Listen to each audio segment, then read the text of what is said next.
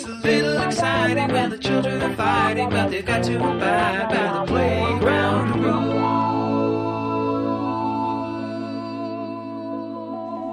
Okay, we are back. Finally. It's been a minute, but welcome once again to the Playground Rules, podcast about basketball by people who don't really know what they're talking about, including myself, Herb, and my friend Arik, who has a painting in his house of himself with past hosts of this podcast. Wait, who are the past hosts of this podcast? I'm just referencing that awful painting that's been making the rounds that Trump has with him and old Republican presidents. Does he have that? Oh, dude, you gotta look it up. It's really funny. Yeah. Well, it's not funny. Awful. It's soul-crushingly depressing. Yes, soul-crushingly depressing. So I'll probably avoid it, but that is amazing. Yeah, it's like some just random dude that's really into him sent it, and he loved it, I guess. At least that's the story that I heard. Yeah. How have you been, Arik? It's been like 2 weeks since we recorded, so... I know, it's crazy. I've been fiending for some basketball, but it's getting close. I'm trying to get back out on the playground. Yeah, the season is essentially upon us. Yeah, this is like an 11th hour Hail Mary to totally mix my metaphors. This is like an OT buzzer beater. Yeah. I love it. Me too. Yeah. You know what movie I just watched, like literally right before we recorded the podcast for the first time? There would be no earthly way for me to say no. You could guess. The Predator. Wrong. Okay. I've seen that movie. When Harry Met Sally. Oh, I've never seen it. It's pretty good. I was, I have a number of friends that have been urging me to watch it over the years, and I finally gave in, expecting to like it less than I ended up liking it. It's actually, it's a very brisk movie. It's like very well paced. It's got an interesting structure. I didn't really find it funny, but I did find it touching. And do you feel like it was one of those movies where it's just you're coming in late? I think that's... I don't know that I would have really found it that funny if I'd seen it when I was younger. I just think it's not... There are a few things that I found amusing. Mostly, Bruno Kirby is in it, and I just find that guy hilarious.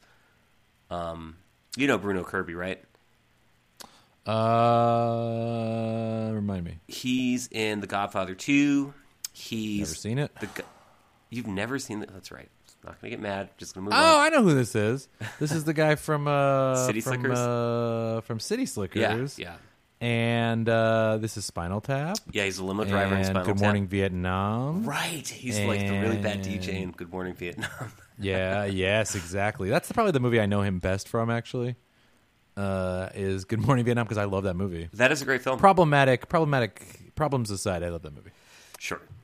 Yeah, sure. It has not aged as well as the film. No, it has not. Discuss. But yeah, he's so good in because he's the unfunny DJ who thinks he's funny. He has a crazy name. Do you know what his real name is? No, what is it? Apologies to anyone out there who I butcher this for, who knows how to pronounce this, but it's Bruno Giovanni Quidaciolu Jr. Wow. Yeah, he in The Godfather 2, he only speaks Italian, so I think he's fluent. I think he's legit. Yeah. His father is as Italian actor as Bruce Olive Kirby. his father was actor Bruce Kirby, who was in the Muppet Movie and Stand By Me and Tomorrow from the Train. And, interesting, because Stand By Me and When Harry Met Sally and This is Spinal Tap all have the same director.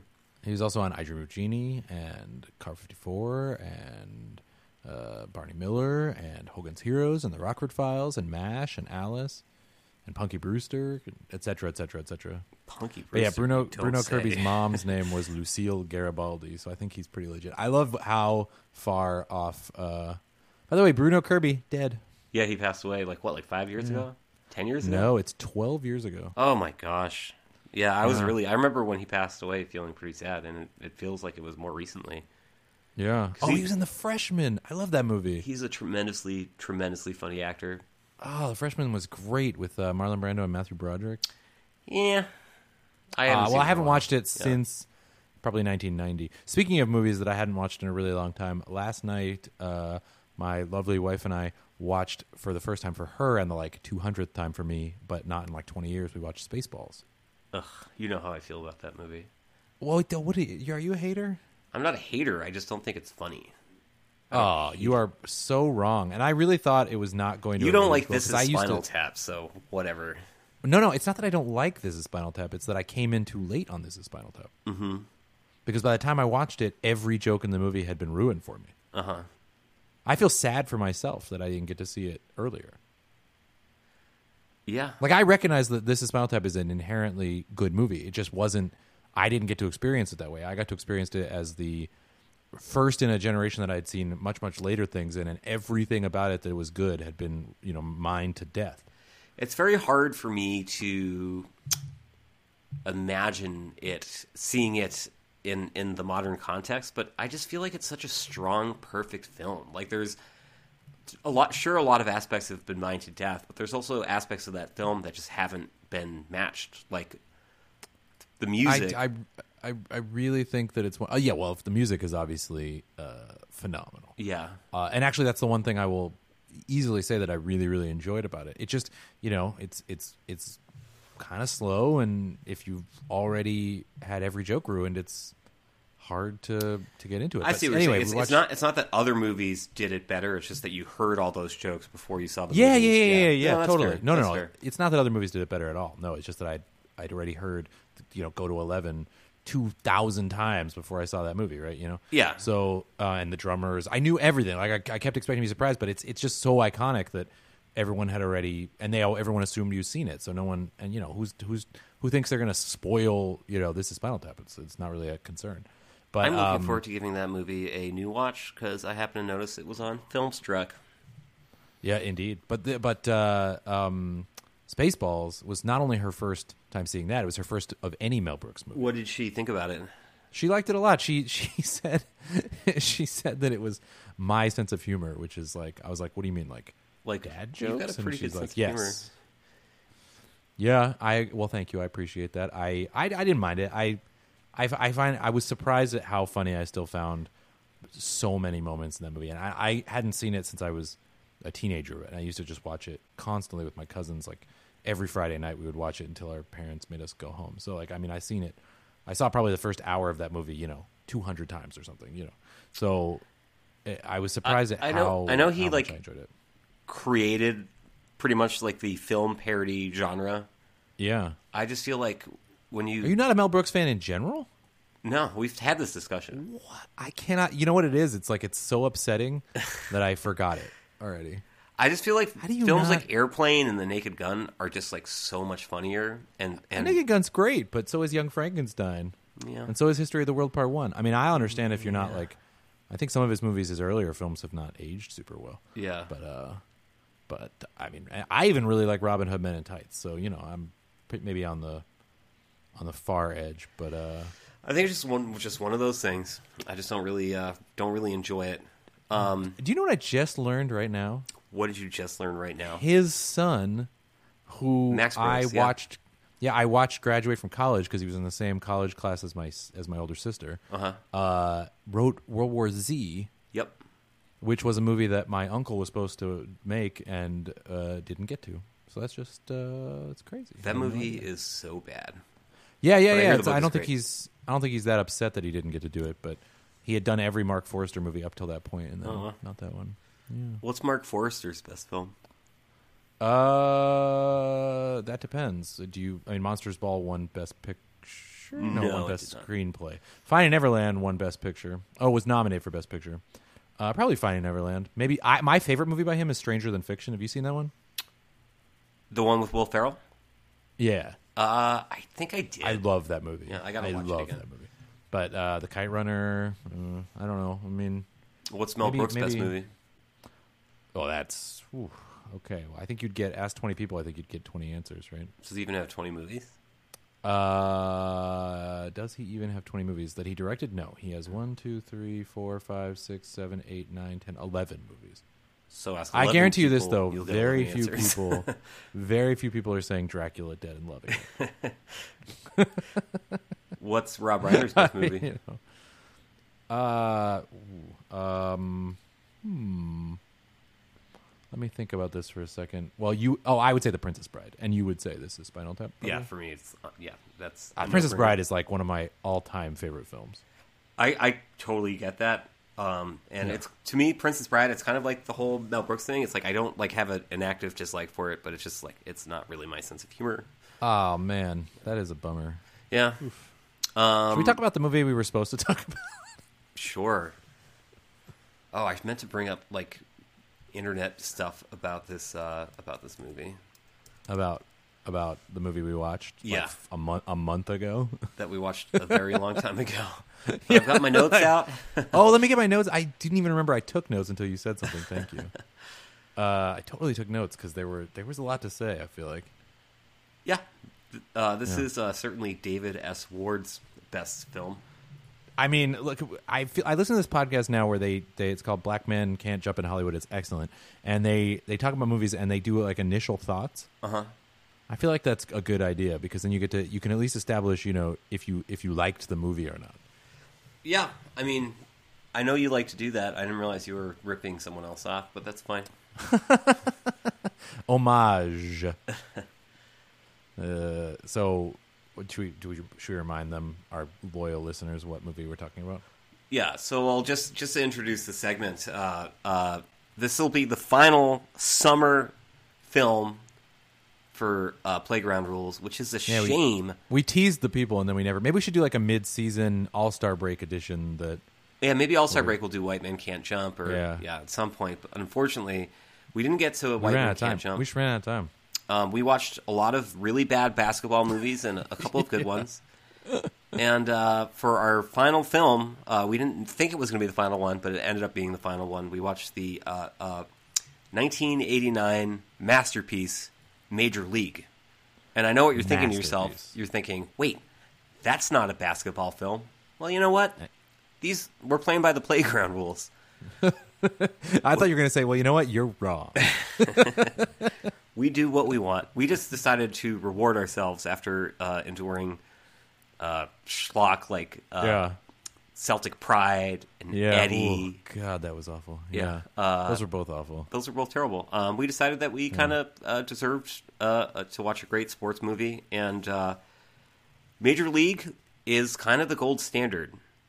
Yeah. At least I think White Men Can't Jump is a better film than Major League. Oh, no doubt. I haven't watched it in a long, long time, but I would be shocked if that were not true. But Major League is ridiculously good. I think Major League is a better sports movie, if that makes sense. Yeah. Like White Men. Let's be honest. Sorry, go ahead. No, please. I was just going to say, White Men Can't Jump is obviously a basketball film, but it's a lot more of like an interpersonal drama, and it's just brilliant and great and awesome. Yeah. Major League is about it's the a template for so many films. Well, it's not the template because it mimics kind of the framework of a lot of films that came before it too. But it's the ragtag misfit squad achieving success by banding together.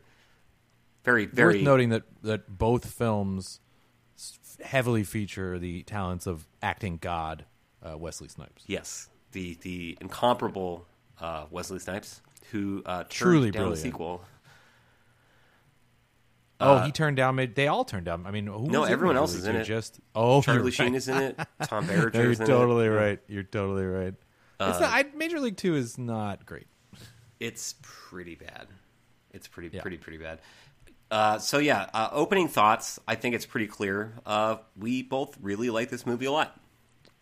Yeah, I would say that I want to acknowledge up front. I mean, I have a bunch of notes about sort of fun nitpicks on it, but just want to admit that there is some, for sure, there's some lingering late 80s sexism to this movie. Yeah. Like, without a doubt, I do not want to deny that in any way. Like, there's some moments that you're like a little cringeworthy, but it's not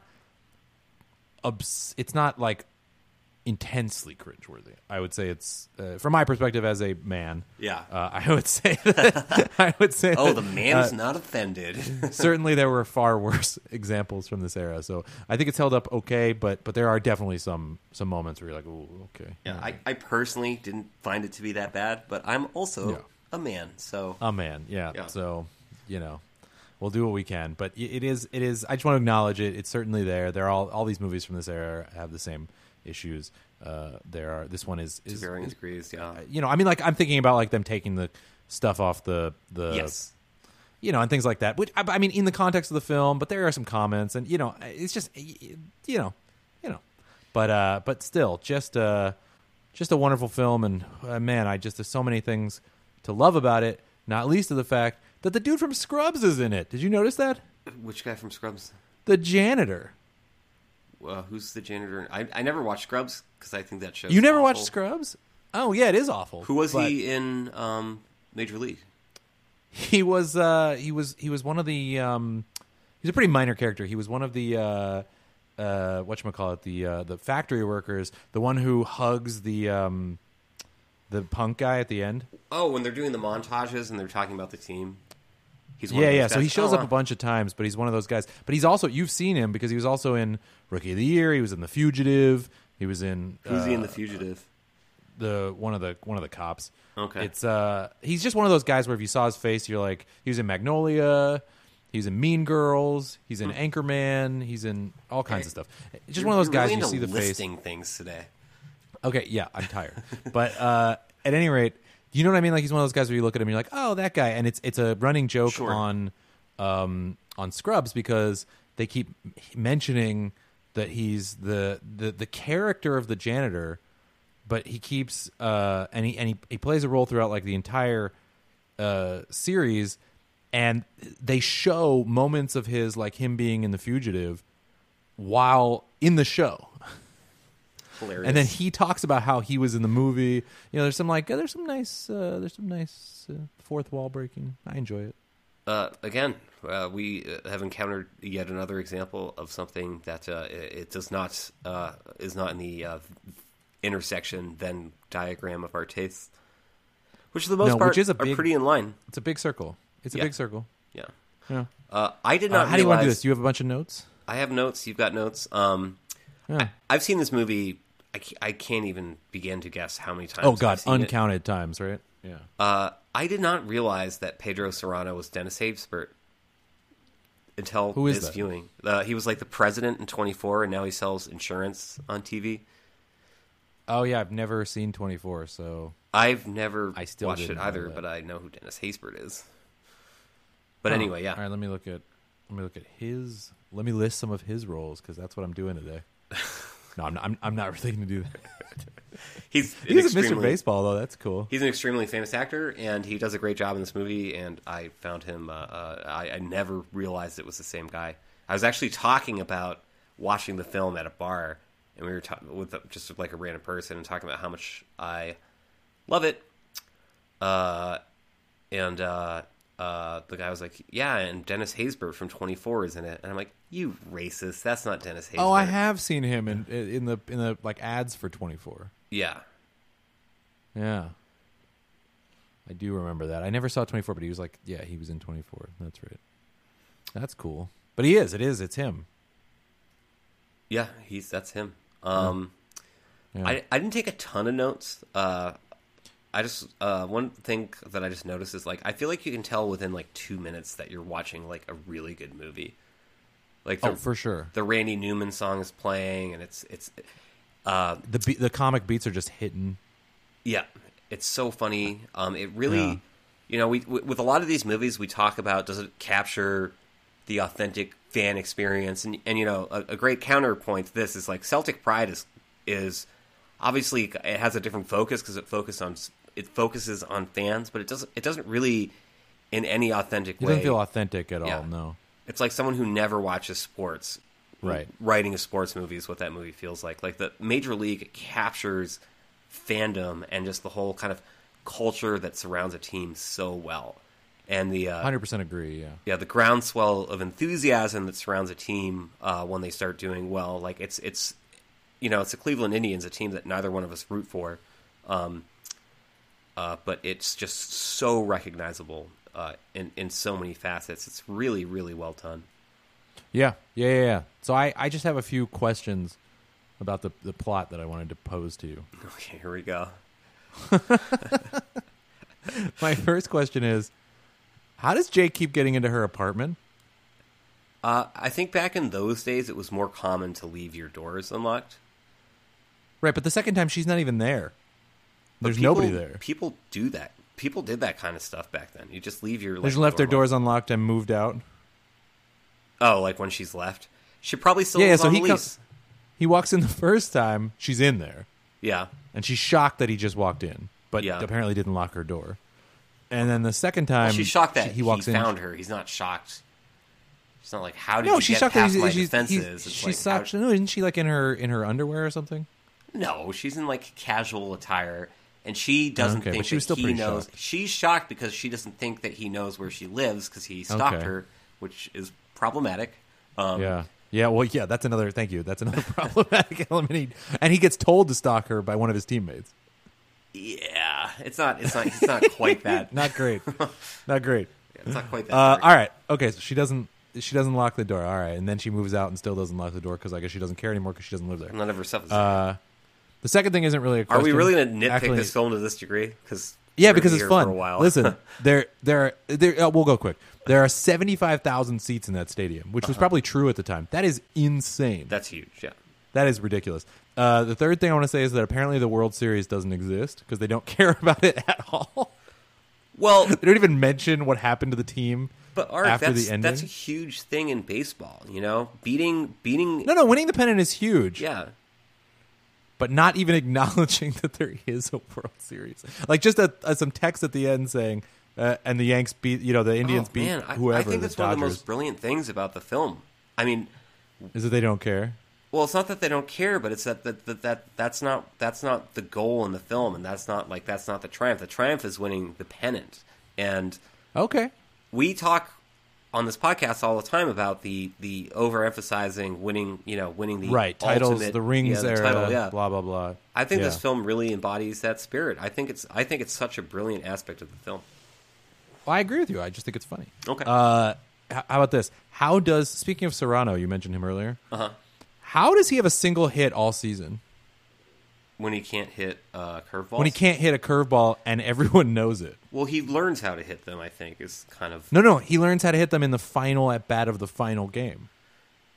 Remember? He says, screw you, Joe Boo, I'm going to do it myself. Yeah, I think you're interpreting it too literally. I think He missed every single curveball he got thrown. Every curveball we see him get thrown, he strikes out. He struck out 3 times in that game up until the point he came up for the last one. I think the implication is that he's in a slump. I think it's implied that he got better, and then he hit a slump. So you think he hits some curveballs, but he just still has trouble? Yes. Oh, okay. All right. And then I just want to point out, it reminded me of this time in baseball because apparently the team has no relievers. The only pitchers we ever see are the 2 starters. That I agree. But that I agree with. It's kind of funny that in the kind of the ultimate game, it's implied that Charlie Sheen plays Ricky Vaughn. He kind of has a rivalry with another pitcher whose name I can't remember. Doesn't matter. He's like the vet, and they start the vet instead of Charlie Sheen, and then when they need a reliever, they bring in Charlie Sheen, and that's then you do see that. You do see that in the playoffs. You don't see that in a pennant race because you have the playoffs coming, and you don't want to wear out your starters. Pretty funny. And then my final thing, because like you said, we don't want to spend too much time, and I want to say again, I love this movie. That's why I'm doing this. Have you ever seen the original ending? Yeah, where it turns out that the owner, the malicious owner, was actually trying to motivate them into being good all along. Yeah, you've seen it? I saw it like a really grainy thing on like YouTube or some internet site. Yeah, it is super implausible. So awful. Yeah. Like the people in the scene know that they're full of it. You know. Like, it's so implausible. It is so detached from anything that happens in the movie that I cannot imagine this movie with that ending. Now, of course, neither could they, which is why it's not in the movie. Yeah. But it's hilarious how ludicrous that ending is. Did you ever see that movie, Now You See Me? That sounds familiar. It's like a magician heist film with Jesse Eisenberg. Oh and no, I Woody haven't seen it, Harrelson. but I've heard of it. I haven't seen it. It's terrible, and I'm going to spoil it. Yeah, I don't Spoilers care. to people who care about this like pretty old, terrible movie. Yeah, nobody cares.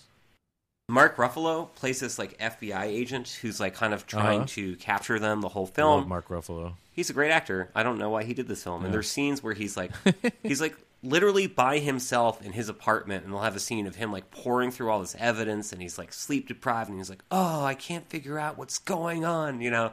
And then the twist at the end is he's like the master magician who's been like leading them all along, and it's like, why would he be by himself in his room like all freaking out about all this if he was like pulling all the strings all along? Wouldn't he be like sipping a glass of wine and just enjoying himself? Like no one's watching him.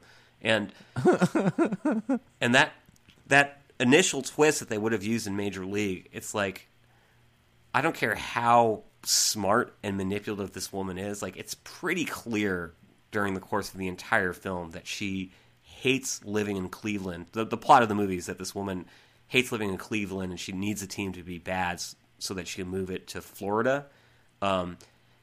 It's completely implausible that the whole thing was a ruse.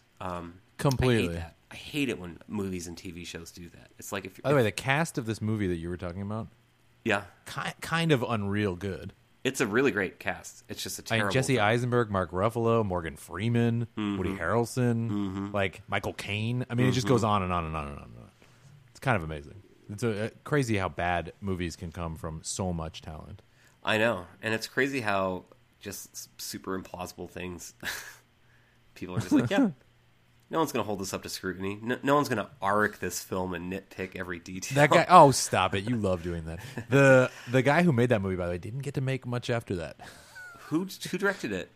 A guy named Louis Leterrier. Yeah, he's the guy who did like he did one of the Incredible Hulk Transporter, films. Transporter, yeah. Incredible Hulk, yeah, Clash of the Titans. But then he did this, and then nothing for 3 years. He did a movie called Grimsby, and then he's he's doing the Netflix Dark Crystal series. Grimsby is the one with Sacha Baron Cohen. Oh no, it's Brothers Grimsby. Grimsby is the one with Sacha Baron Cohen and Isla Fisher as well, his wife. Cool. I used to really like that director a lot in his early days. Like I thought Transporter was like fantastic. People love Transporter, right? His Hulk movie was very disappointing, but that's a hard character to nail down. In a feature, he's great as a supporting character. Just a couple notes I want to throw in before we put this film to bed, unless you've got more. No, I'm good. Yeah, love Major League. One of my absolute favorite lines is Dennis Haysbert plays this character called Pedro Serrano, who practices voodoo, and he's in conflict with the veteran pitcher whose name I don't remember, who's a pretty devout Christian. Yeah, and he's like lighting incense and waving a snake around a little voodoo statue to try to generate good luck and win the bat's favor. And the veteran pitcher says, have you ever tried praying to Jesus? And Serrano says, I like this man Jesus, but he cannot help me hit a curveball. And that pitcher goes, you trying to say Jesus Christ can't hit a curveball? It's so funny, and the delivery of the line is just amazing. I love it. I mean, there's a lot of great quotes.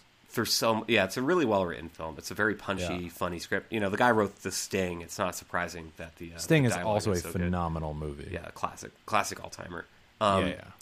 Just a bit outside that, the classic. Yeah, Bob Uecker, yeah. Yeah, he did an inning yesterday for the Dodgers game. Oh, really? Yeah, that's awesome. That's pretty cool. I didn't get to watch it because I wasn't around, but he did do an inning, and that's pretty awesome. That is wonderful. Yeah. Yeah. The only other thing I guess I don't really have that much else to say about it. I just love this movie. If you haven't seen it, and you do classic. if you do like underdog sports movies, like it's the best one. It's very good. Before we transition into... We give it 2 playgrounds up. We'll workshop that. Yeah, it might not be our thing. We're just trying it out. 2 playgrounds up.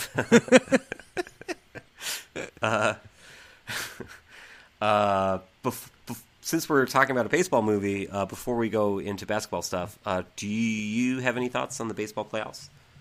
Not particularly. We've got to pander to our number one fan here, so I'm rooting for Milwaukee. and they've got to be feeling pretty good today. Yeah, 4-0 over the Dodgers. It's a nice win. I'm sure you're excited for your Sox. All 3 other teams would be pretty uninteresting to me if they won. Sure. But the Brewers, that would be nice. Yeah, it's fun that the Sox are in there, and Man, those Astros are... they're brutal, man. The win, Yeah, really good. the win over the series win over the Yankees was great. Yeah. Yeah. And whatever else happens, I'm so glad that played out the way it did. I don't know how closely you followed that, but there was a lot of trash talk, and the Yankees actually really, obviously I'm going to take the Red Sox side in these things, but Obviously. the Yankees were pretty bold. First of all, when they beat the A's in Yankee Stadium, the whole stadium was erupting with chants of "We want Boston, we want Boston." And then when shouldn't have wanted Boston.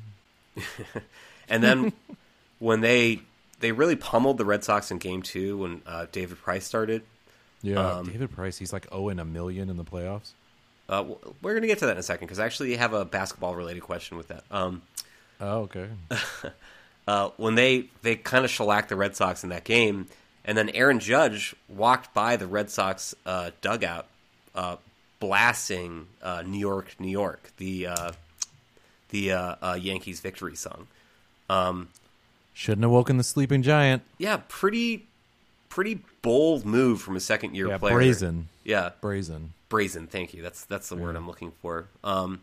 Yeah, so it was kind of fun to beat them after all that. But David Price, he started yesterday. He gave up 4 runs in 4 innings. But the team won.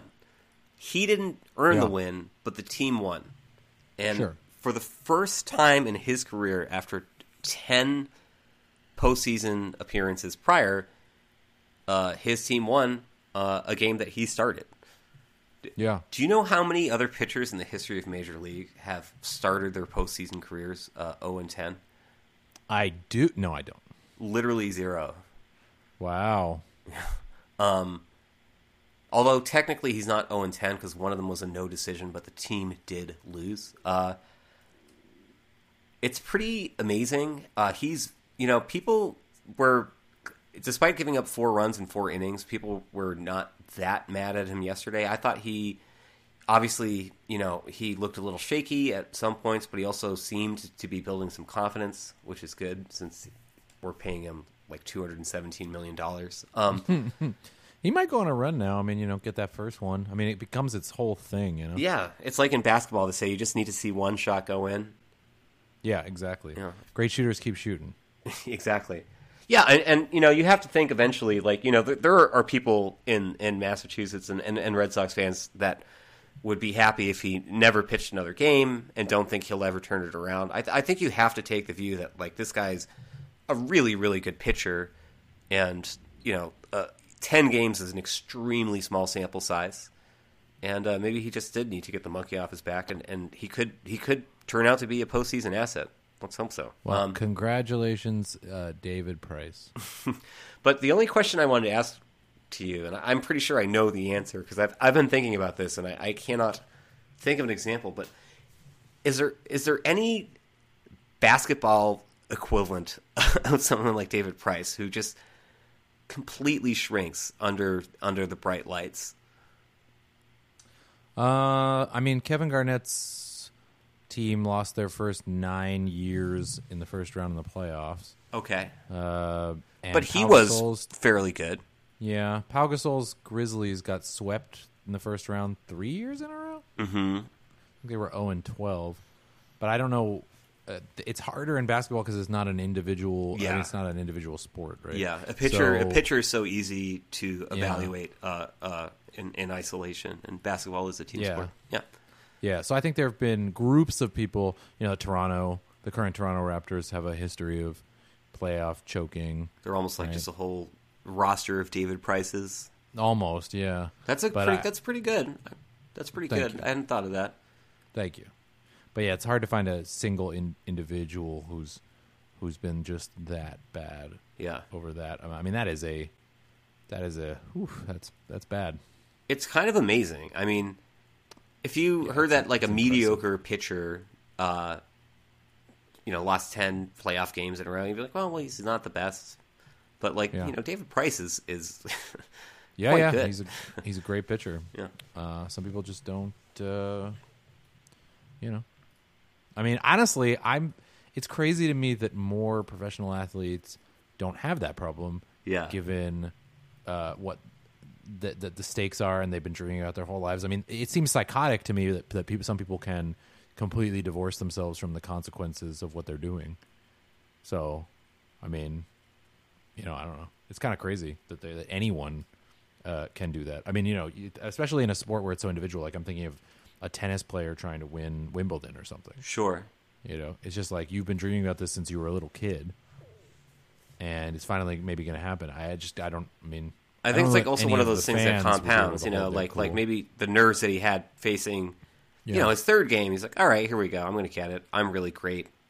No I'm big here deal. now. I'm ready. But then you start to get 6, 7, 8, 9. It gets in your head. Then it must be getting in your head. Yeah, for sure. Yeah, it would do it to any of us. I mean, I can't even imagine that kind of pressure.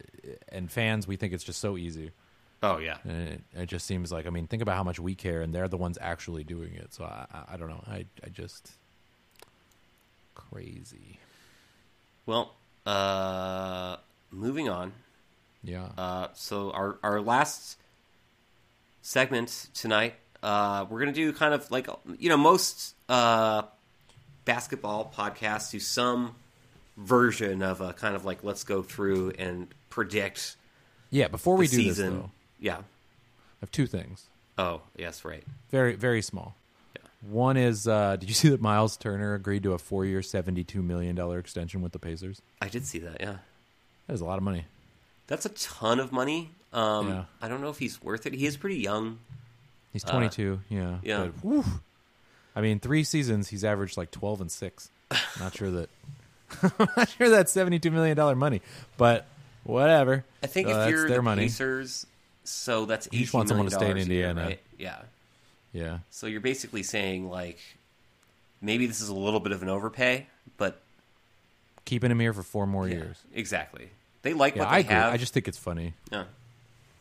And the second thing is just on a sad note, the owner of my favorite football team, and I guess my favorite soccer team if I cared, and my current rooting interest in basketball, the legendary Paul Allen passed away. He had non-Hodgkin's lymphoma, and it had come back into remission about 2 weeks ago, and he had beaten it once before, and he passed on. And it is a very, very sad. He was 65 years old, very young. Yeah, not only the person who kept the Seahawks in Seattle, tried to buy the Sonics, and if he had, they would never have moved, and started the Sounders. But he also, just for the city of Seattle in general, he created the Experience Music Project, and he funded Cinerama, and he did all kinds of civic projects. And he was, beloved in the city, and is one of the billionaires who has pledged or had pledged to donate the bulk of their entire fortune to charity, which I think is very wonderful, and all these kind of things. So he's a good dude and a good owner, which is the one thing you can't really do anything about in sports. And now we're not really sure. I don't know that he doesn't have any kids or any spouse, so it's going to be interesting to see what happens next. But we'll worry about that later. Right now, it's just very sad that a great philanthropist and a great sports owner and a great, by all accounts, a great guy, is gone, and so it's just sad. On a sad note, but would you like to pay tribute to him in the way that's most meaningful to you? Is there any sort of list? Sorry.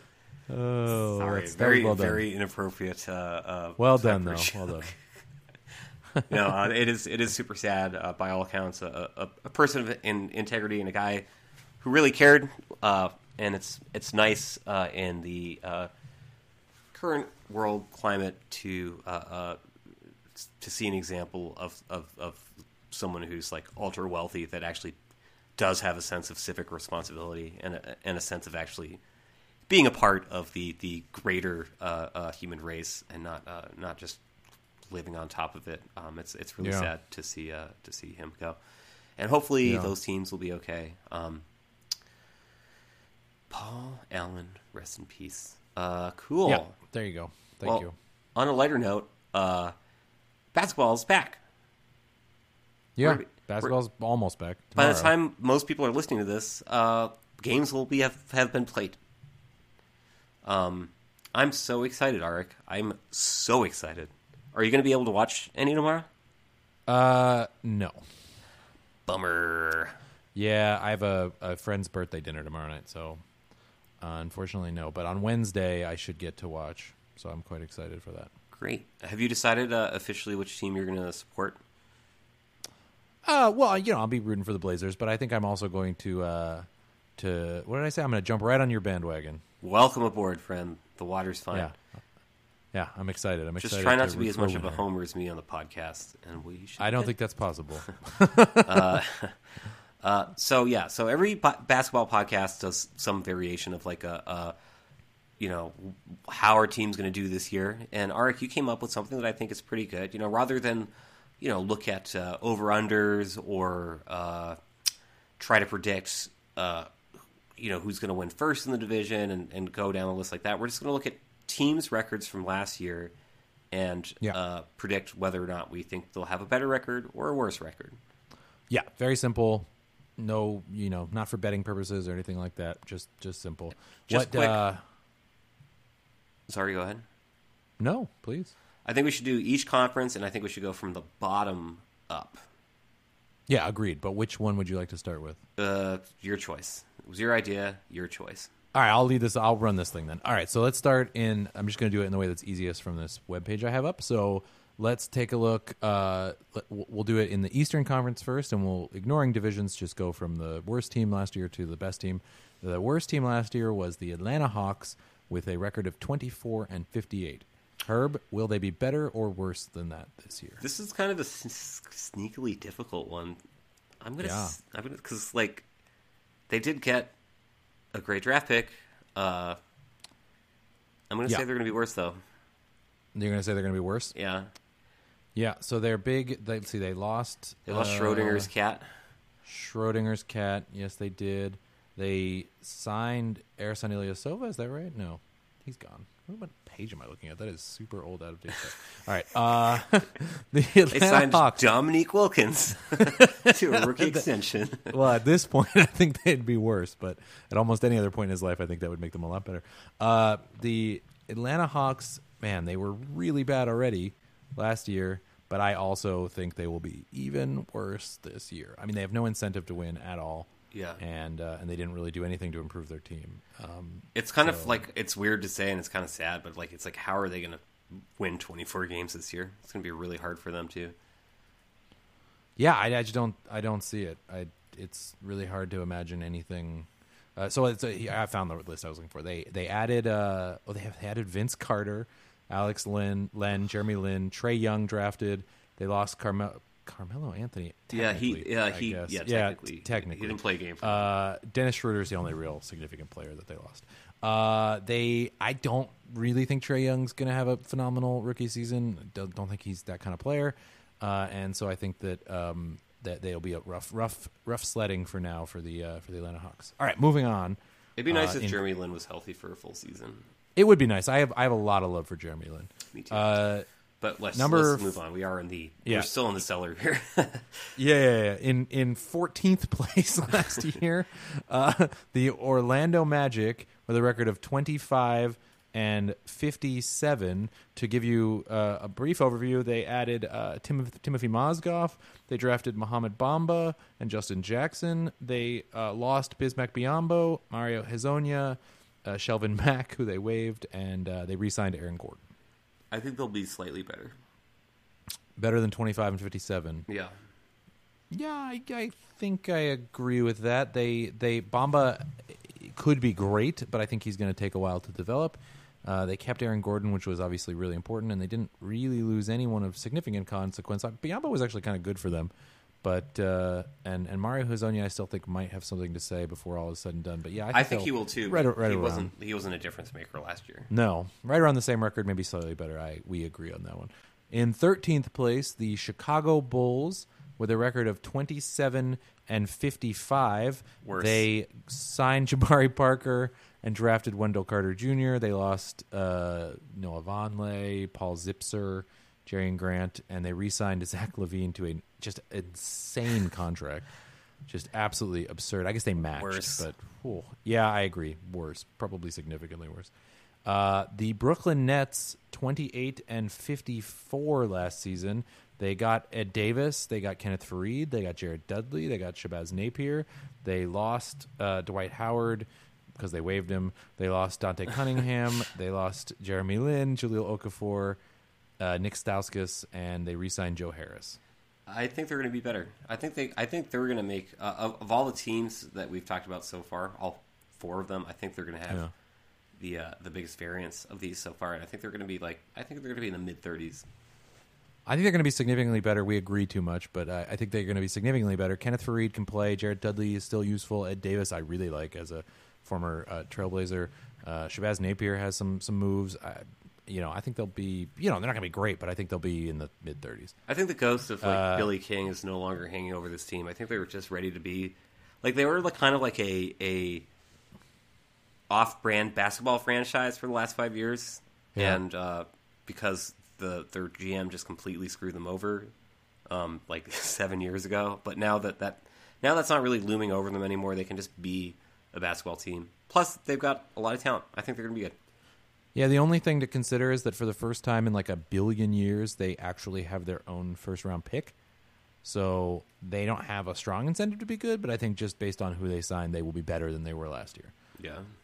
Moving on, in 11th place were the sister franchise, the New York Knicks, at 29 and 53, one game better. They signed Mario Hezonja and Noah Vonleh. They drafted Kevin Knox, and they lost Michael Beasley and Kyle O'Quinn, and they re-signed Luke Cornett. And we have no idea when Kristaps Porzingis is probably not coming back anytime soon. Yeah. Worse. Yeah, agreed. They're not going to win 29 games. No, unfortunately. For them. The 10th place Charlotte Hornets at 36 and 46. They added Bismack Biyombo, Tony Parker, and they lost Michael Carter Williams. They got rid of Dwight Howard. They lost Timothy Mozgov, not really, and they re-signed nobody. This is a tough one for me. Yeah, I agree. They also have a new coach. They also have a new coach, yes. First Latino coach in NBA history. Crazy, fantastic. Yeah, it is crazy. I mean, wonderful, and should have happened long, long ago. Yeah. I'm going to say they're going to be slightly better. Oh, I'm going to say worse, but just because we agree too much. Okay. Yeah, they're probably going to be better. We can revisit this at the end of the season and see who did better. But we've agreed on almost everyone. So, we'll just re-listen to the podcast. So in 9th place, the Detroit Pistons, 39 and 43 were their record last year. They added Jose Calderon, Zaza Pachulia, Glenn Robinson III. They drafted Kyrie Thomas, and they lost James Ennis and Anthony Tolliver. Who's their coach now? That is a great question. Isn't it Dwayne Casey? Oh, I think you're right, yeah. Dwayne Casey's good. I'm going to say, man, this is another one that's hard to read, full year of Dwight, of homeboy from the Blake Clippers. Griffin, yeah. Blake Griffin. That's the thing it's hard to predict. Like with a guy like Blake who averages 50 games a season, Wow. It feels a little morbid to be like, well, he's going to miss half the season anyway. But, I mean, realistically, I don't know. I feel like if everything goes right for this team and everyone stays healthy, they could make the playoffs. But realistically, I don't think that's going to happen, and I think they're probably going to be about the same. I think they're going to be just on the outside looking in. And I hope I'm wrong. So over or under? Under. I'm going to go over. Sweet. Yeah. In 8th place, now we're in last year's playoff teams, the Washington Wizards at 43 and 39. They, what did they do? They got Jeff Green, Dwight Howard, Austin Rivers, drafted Troy Brown, lost chemistry team. Yeah, lost Marcin Gortat and Mike Scott, and re-signed nobody. How do you think that the Wizards are going to fare next year? 43 and 39. Man, that sounds about right. It's hard. That's why they pay us the big bucks. Oh, God. I really can't stand this team. It's like a team that I didn't really enjoy last year, despite how great some of the individual components are. The way they played, and just, they're like, this is a team with so much unearned swagger, and then you throw in, like, Dwight Howard, Austin Rivers, and Jeff Green. It's like, ugh. This team is not a team I'm going to be watching a lot, unless they're playing another team that I want to see. But I still guess I'm going to say over. I think they can be better. So I am going to. Oh God, this is so boring. I'm also going to say over. And I realize that makes no sense for my. There's no universe in which my picks could result in a playoff picture that makes any sense. I'm not looking at, because if the Pistons, I guess technically the Pistons could go over by like 1 or 2 games and still miss the playoffs. In number 7 last year was the Milwaukee Bucks at 44 and 38. They added Ersan Ilyasova, Pat Connaughton, Brooke Lopez. They drafted Dante DiVincenzo. They lost Brandon Jennings and Jabari Parker, and re-signed no one. I'm going to say better. Yeah, right? Like, they just have to be. I think Giannis is going to make a leap. Yeah. He does every year. Yeah. And, yeah, seriously. And they have a real coach now. Score the basket. They got Budenholzer is now their coach. Yeah. I think they're going to have, like, I think they're going to be offensively really good. It's a major upgrade at coach. I mean, this is replacing the person who replaced Jason Kidd. So, in 6th place, Miami Heat, 44 and 38 last season. They added no one. They lost no one. They have exactly the same team as last year, but they might add Jimmy Butler. If they get Jimmy Butler, over. If they don't, under. I think that they... God, Herb. They can't all be over, my friend. No, I agree with you. In 5th were the Indiana Pacers at 48 and 34. They what did they do? They added Tariq Evans. They added Doug McDermott. They added Kyle O'Quinn. They drafted Aaron Holiday. They lost Al Jefferson, Glenn Robinson III, and Lance Stevenson, and they re-signed Ben Moore. It's another tough one. I hate to say it because I like this team, but I think they're going to be slightly under. I also think they will be slightly under. But well, don't worry. We'll definitely disagree on this next team. Yeah, right. This, by the way, is the one. Well, oh God, the Cleveland Cavaliers at 50 and 32. This is how my playoff thing works out, by the way. But they lost Channing Frye. They added Channing Frye. I guess they re-added Channing Frye. Did they lose anyone important? They lost. They added Colin Sexton. Well, they lost Jose Calderon, Jeff Green, Kendrick Perkins. So I mean, wow. They did re-sign Kevin Love. And some guy named LeBron. Oh, right. Never heard of him. I'm going to say slight under. I think they're going to make the finals again. Tristan I think they could. I think they could be in the runnings for 8th in the East, though. Oh yeah, they're definitely, they have enough talent to be in the playoff hunt, but they're not winning 50 games. They will definitely not win 50 games. No. And also, it's Cleveland, and yeah, I mean, there's so many ways this season could go wrong. Totally. Yeah. Kevin Love will be interesting. I wonder if we're going to really see the Minnesota Kevin Love. I think not. I think it's been too many years, but it should be interesting.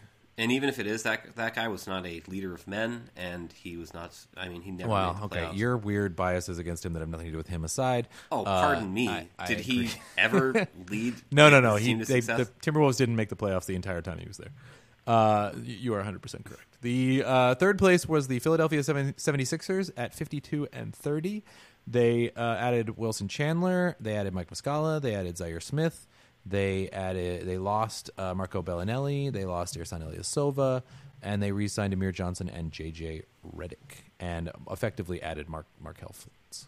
I think they've lost a couple of important pieces, but at the same time, Embiid and Simmons could both, they're at that age where you just get better exponentially. Get better every year year. over year. Yeah. I'm still gonna go slight under. I think they win like 50 games. I'm gonna go over. I think they will be roughly a 55 win team. Okay. So in second place last season, your Boston Celtics at 55-27. They got back, Gordon Hayward, and hopefully they'll get a full season of Kyrie Irving. They didn't really sign anyone. They drafted Robert Williams. They lost Greg Monroe, Abdel Nader, Shane Larkin, who's playing in Turkey now, and they re-signed Aaron Baines, Jabari Bird, and Marcus Smart. What did you say? I said I'll take 70 games. Sure. Yeah. Also, so better or worse than 55 and 27? Not playing this season. That's right. I think they're going to do better than 55 wins. I actually think it's hard to say they won't be better because they did this all with a pretty mixed roster, but they have a lot to integrate. Like Gordon Hayward is, by all accounts, behind where he wanted to be. They're going to have to figure out how to get Jaylen Brown and Jason Tatum the same kind of minutes they had. They have a lot of guys. They have a lot of minutes to manage. If anyone can do it, it's Brad Stevens. I'm very high on this team. I'm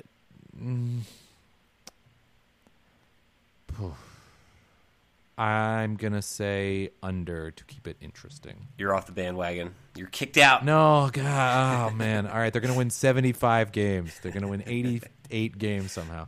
And in number one, last season were the Toronto Raptors with a record of 59-23. They added Danny Green and Kawhi Leonard and Greg Monroe. They lost DeMar DeRozan and Jakob Poeltl. They re-signed Lorenzo Brown and Fred. Oh, yeah, you're right. Jakob Poeltl. And they re-signed Lorenzo Brown and Fred Van Vliet, which is a name I love to say. On paper, that's an upgrade. Yeah. But my gut says it's going to be an under. It's hard to say you're going to go over on a team that won 59 games last season. But I will say they'll go 60-22. Great. Love it. Yeah. Just for fun. Let's bang through this Western Conference. Yeah. Western, we're ready. Western Conference, Phoenix Suns, 21-61.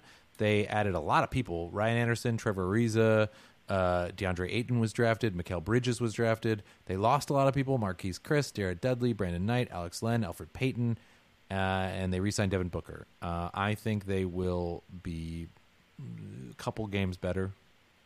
Yeah, I agree with that. All right. Memphis Grizzlies, 22-60. They will get, obviously, Conley and Gasol back. They also added my man, Omri Caspi, Kyle Anderson, Shelvin Mack, Garrett Temple, drafted Jaren Jackson Jr. at number 4. They lost Tyreek Evans and Ben McLemore and some other people that don't matter. I think that they will be significantly better than last year. Yeah, I mean, this is just such a no-brainer. Like, are they going to make the playoffs? Maybe, maybe not. Maybe not, yeah. But are they going to win more than 22 games? Like, yeah, with Marc Gasol and Michael Conley, definitely, yeah. By themselves, right? So the Dallas Mavericks at 24-58, they added Devin Harris, DeAndre Jordan. They drafted Luka Doncic. They lost Seth Curry, Yogi Ferrell, Doug McDermott, and Nerlens Noel. They re-signed Salah Medri and Dirk Nowitzki. Better. Yeah, I know. The West makes no sense. Like, I don't know how any of this is going to play out, but they will be better than 24-58. This is part of how it makes sense. The Sacramento Kings went 27-55. They got Nemanja Bjelica, I think is how you say that. Nemanja. I'm not really sure. I don't know how to say that one. I guess it would be Nemanja who knows? Yogi Ferrell, Ben McLemore, and Marvin Bagley III. They lost Vince Carter and Garrett Temple, and they signed nobody, and it was weird as heck. And I think they will be worse than 27-55. I kind of can't believe they won 27 games last year. Right? Like, it almost seems impossible. Yeah, they're going to be worse. All right, next is the Lakers of Los Angeles at 35 and 47. They added LeBron James and a billion other people, none of whom really matter besides LeBron James, but Michael Beasley, JaVale McGee, Rajon Rondo, Lance Stevenson, and they drafted somebody, or Moritz Wagner, the German. They lost Luol Deng, Tyler Ennis, Channing Frye, Brook Lopez, Julius Randle, and Isaiah Thomas, and they re-signed Kentavious Caldwell-Pope for, I think, LeBron-pleasing reasons, and Travis Ware. They will obviously be significantly better than they were last year. Yeah, that's a no-brainer. The Los Angeles Clippers, they went 42 and 40 last year, but didn't make the playoffs. They added Marcin Gortat, they added Mike Scott, they added Luke Mbah-a-Moute, they drafted Shea, I think it's Gilgeous-Alexander, then Jerome Robinson. They lost Sam Decker, DeAndre Jordan, Austin Rivers. No more nepotism, and they re-signed Avery Bradley, Montrell Harrell, and Tyrone Wallace. I think it's a drop for the Clippers. Yeah, of Los I've heard a Angeles. lot of buzz. Like, a lot of people are like this kind of like trendy, They're high hipster on arky them. take is to say like, ooh, the Clippers. Not an Araki take because I just went under. But it's the type of take you would have. Oh, okay. No, Basketball hipster take. I'm just being a jerk. People are saying that, yeah, they think that the Clippers are going to be good, and I just don't see it. I certainly don't see them winning 42 games. No. Yes, that's an under for me as well. Exciting. All right, We just keep agreeing. Yeah, well, when we're wrong, we'll be really wrong together. The Denver Nuggets, 46 and 36 last season. They added Isaiah Thomas. Michael Porter Jr. was drafted, and they lost Wilson Chandler, Kenneth Faried, Devin Harris, Isaiah Whitehead. Not really. And they re-signed Will Barton and Nikola Jokic, which is really the only thing they needed to do. I mean, Isaiah Thomas, I'm going to say better, but not by much. Just a couple games better.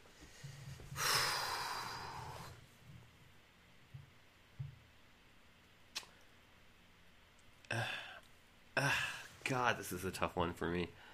Yeah. Because I think 46 wins sounds about right.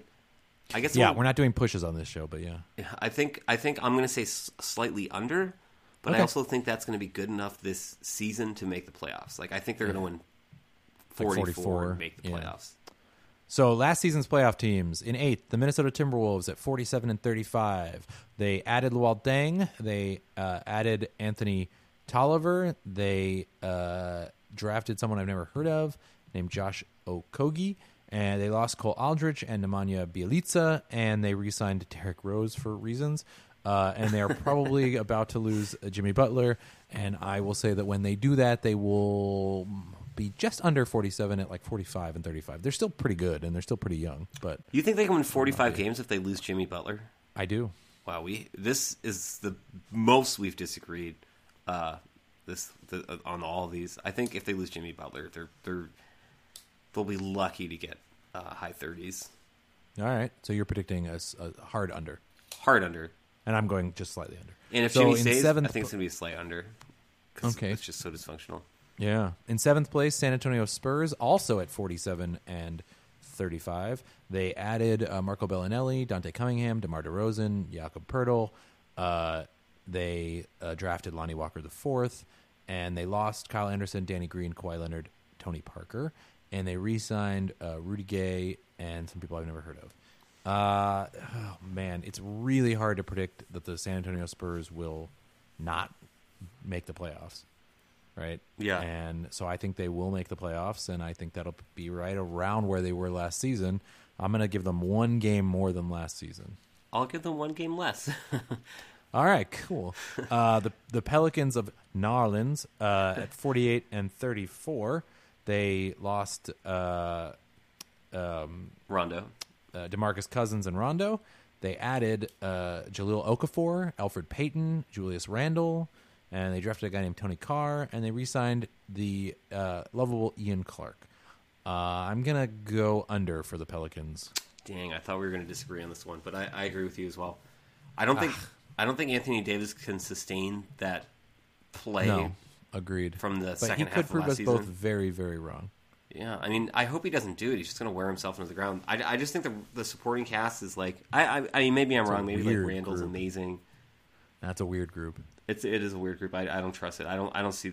In the West, 48 wins? No way. The Jazz of Utah should be of Narlands. They drafted Grayson Allen. They lost Jonas Jerebko. Jonas Jerebko. Jonas They re-signed Jerebko. Jonas Jerebko. Thank you, the Swedish Larry Bird. And they re-signed Dante Exum, Derek Favors, and Raul Neto. I think they're going to be significantly over the 48 games they won last year. I agree with you. Dang! Well, the problem is we both listened to Zach Lowe. I think the Thunder. he thinks the Clippers are going to be good. Yeah, he does. I'm saying we agree with him on everything, but the Thunder of nowhere, my favorite basketball team of all time. They added Nerlens Noel and Dennis Schroeder. They drafted a guy named Hamidou Diallo, which is a very weird name to me for reasons because of the case of Amadou Diallo, which is a very sad story. But anyway, I just can't hear that name every time I see his name, even though they're not the same. They lost Carmelo Anthony. Nick Collison retired, the last remaining Sonic, who was on the team. I guess technically Jeff Green will be the last remaining Sonic, but Nick Collison was... Oh, and Kevin Durant. But Nick Collison was the last remaining Sonic still on the team. Yeah. They re-signed Paul George and Jeremy Grant somehow, and I think they will drop. Yeah, I think so too, especially with the Westbrook injury. I thought we were gonna disagree on that one. Yeah, sorry, I don't believe in that team. Andre Robertson, is injured. The Portland Trailblazers. Added Seth Curry and Nick Stauskas, and lost Ed Davis and Shabazz Napier, and they waived Georgios Papagiannis, the lovable player, and they re-signed Yusuf Nurkic. And as sad as it is for me to say this, I think they will win fewer games this season than last season. I'm going to slide over. Oh, thank you.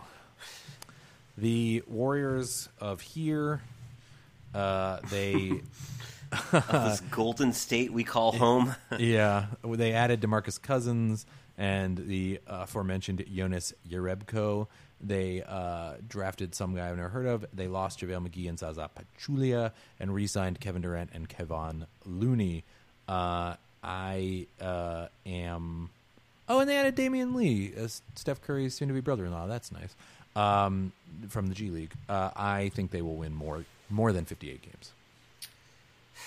This is a tough one for me as well, because it's like, are they going to decide that home court is important, or are they going to succumb to the malaise? I guess for the sake of being interesting, because we're obviously going to agree with the next team, I'm going to say under. Yeah. So the Rockets of Houston, 65-17. They added Carmelo Anthony, Michael Carter-Williams, Marquez Chris, James Ennis III, Brandon Knight, and they drafted Vincent Edwards. They lost Ryan Anderson, Trevor Ariza, Aaron Jackson, Luke Mbah-a-Moute, and they re-signed Clint Capella, Gerald Green, which is what a comeback story that is, and Chris Paul under. Yeah, that's an under for sure. Yeah. All right, well, there you have it, folks. So what team has the best record in the NBA next year? More in agreement. This makes no sense with what I said before, but I was about to say the Celtics of Boston. My picks are all over the map. I guess the Warriors. The Warriors, I guess, That's or a the fine Celtics pick. if they get it together.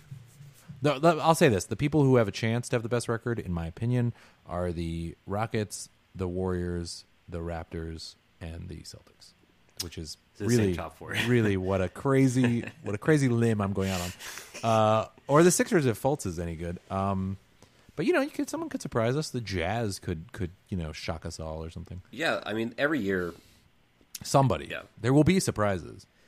and everyone, Yeah. People Oh, that God, are. what if the Lakers have the best record? That's definitely not That'd going be- to happen. No, it's not. But wouldn't that be incredible? That would be amazing. I mean, Yeah, that'd be the greatest thing. LeBron at that point is the greatest player of all time. yeah, if the Lakers win with the best record after going 35-47 and adding Yeah, and LeBron really and just then adding all the LeBron. cast offs, I would have to concede his greatness. is true greatness. I mean, I acknowledge his greatness, but I would have to concede his absolute undisputed. Undisputed. Top of the throne, Yeah, it would be just unreal. All right, my friend, we did the thing. Yeah, I can't wait. I cannot. I'm so excited. wait. I'm so excited for us to talk about basketball again. We've been talking about it. That's all we talk about now. But we love it. Yeah. We're junkies. It's so much fun. I hope everyone enjoys the season. This is the best part. This is the last So much potential. evening where everyone is equal. Yeah, and anything could happen. Yeah, Yeah. it's I so love it. exciting. It is really exciting, my friend, and I hope we watch a game together soon. Yes, let's. Yeah. Cool. All right. Yeah. All right. Bye, everybody.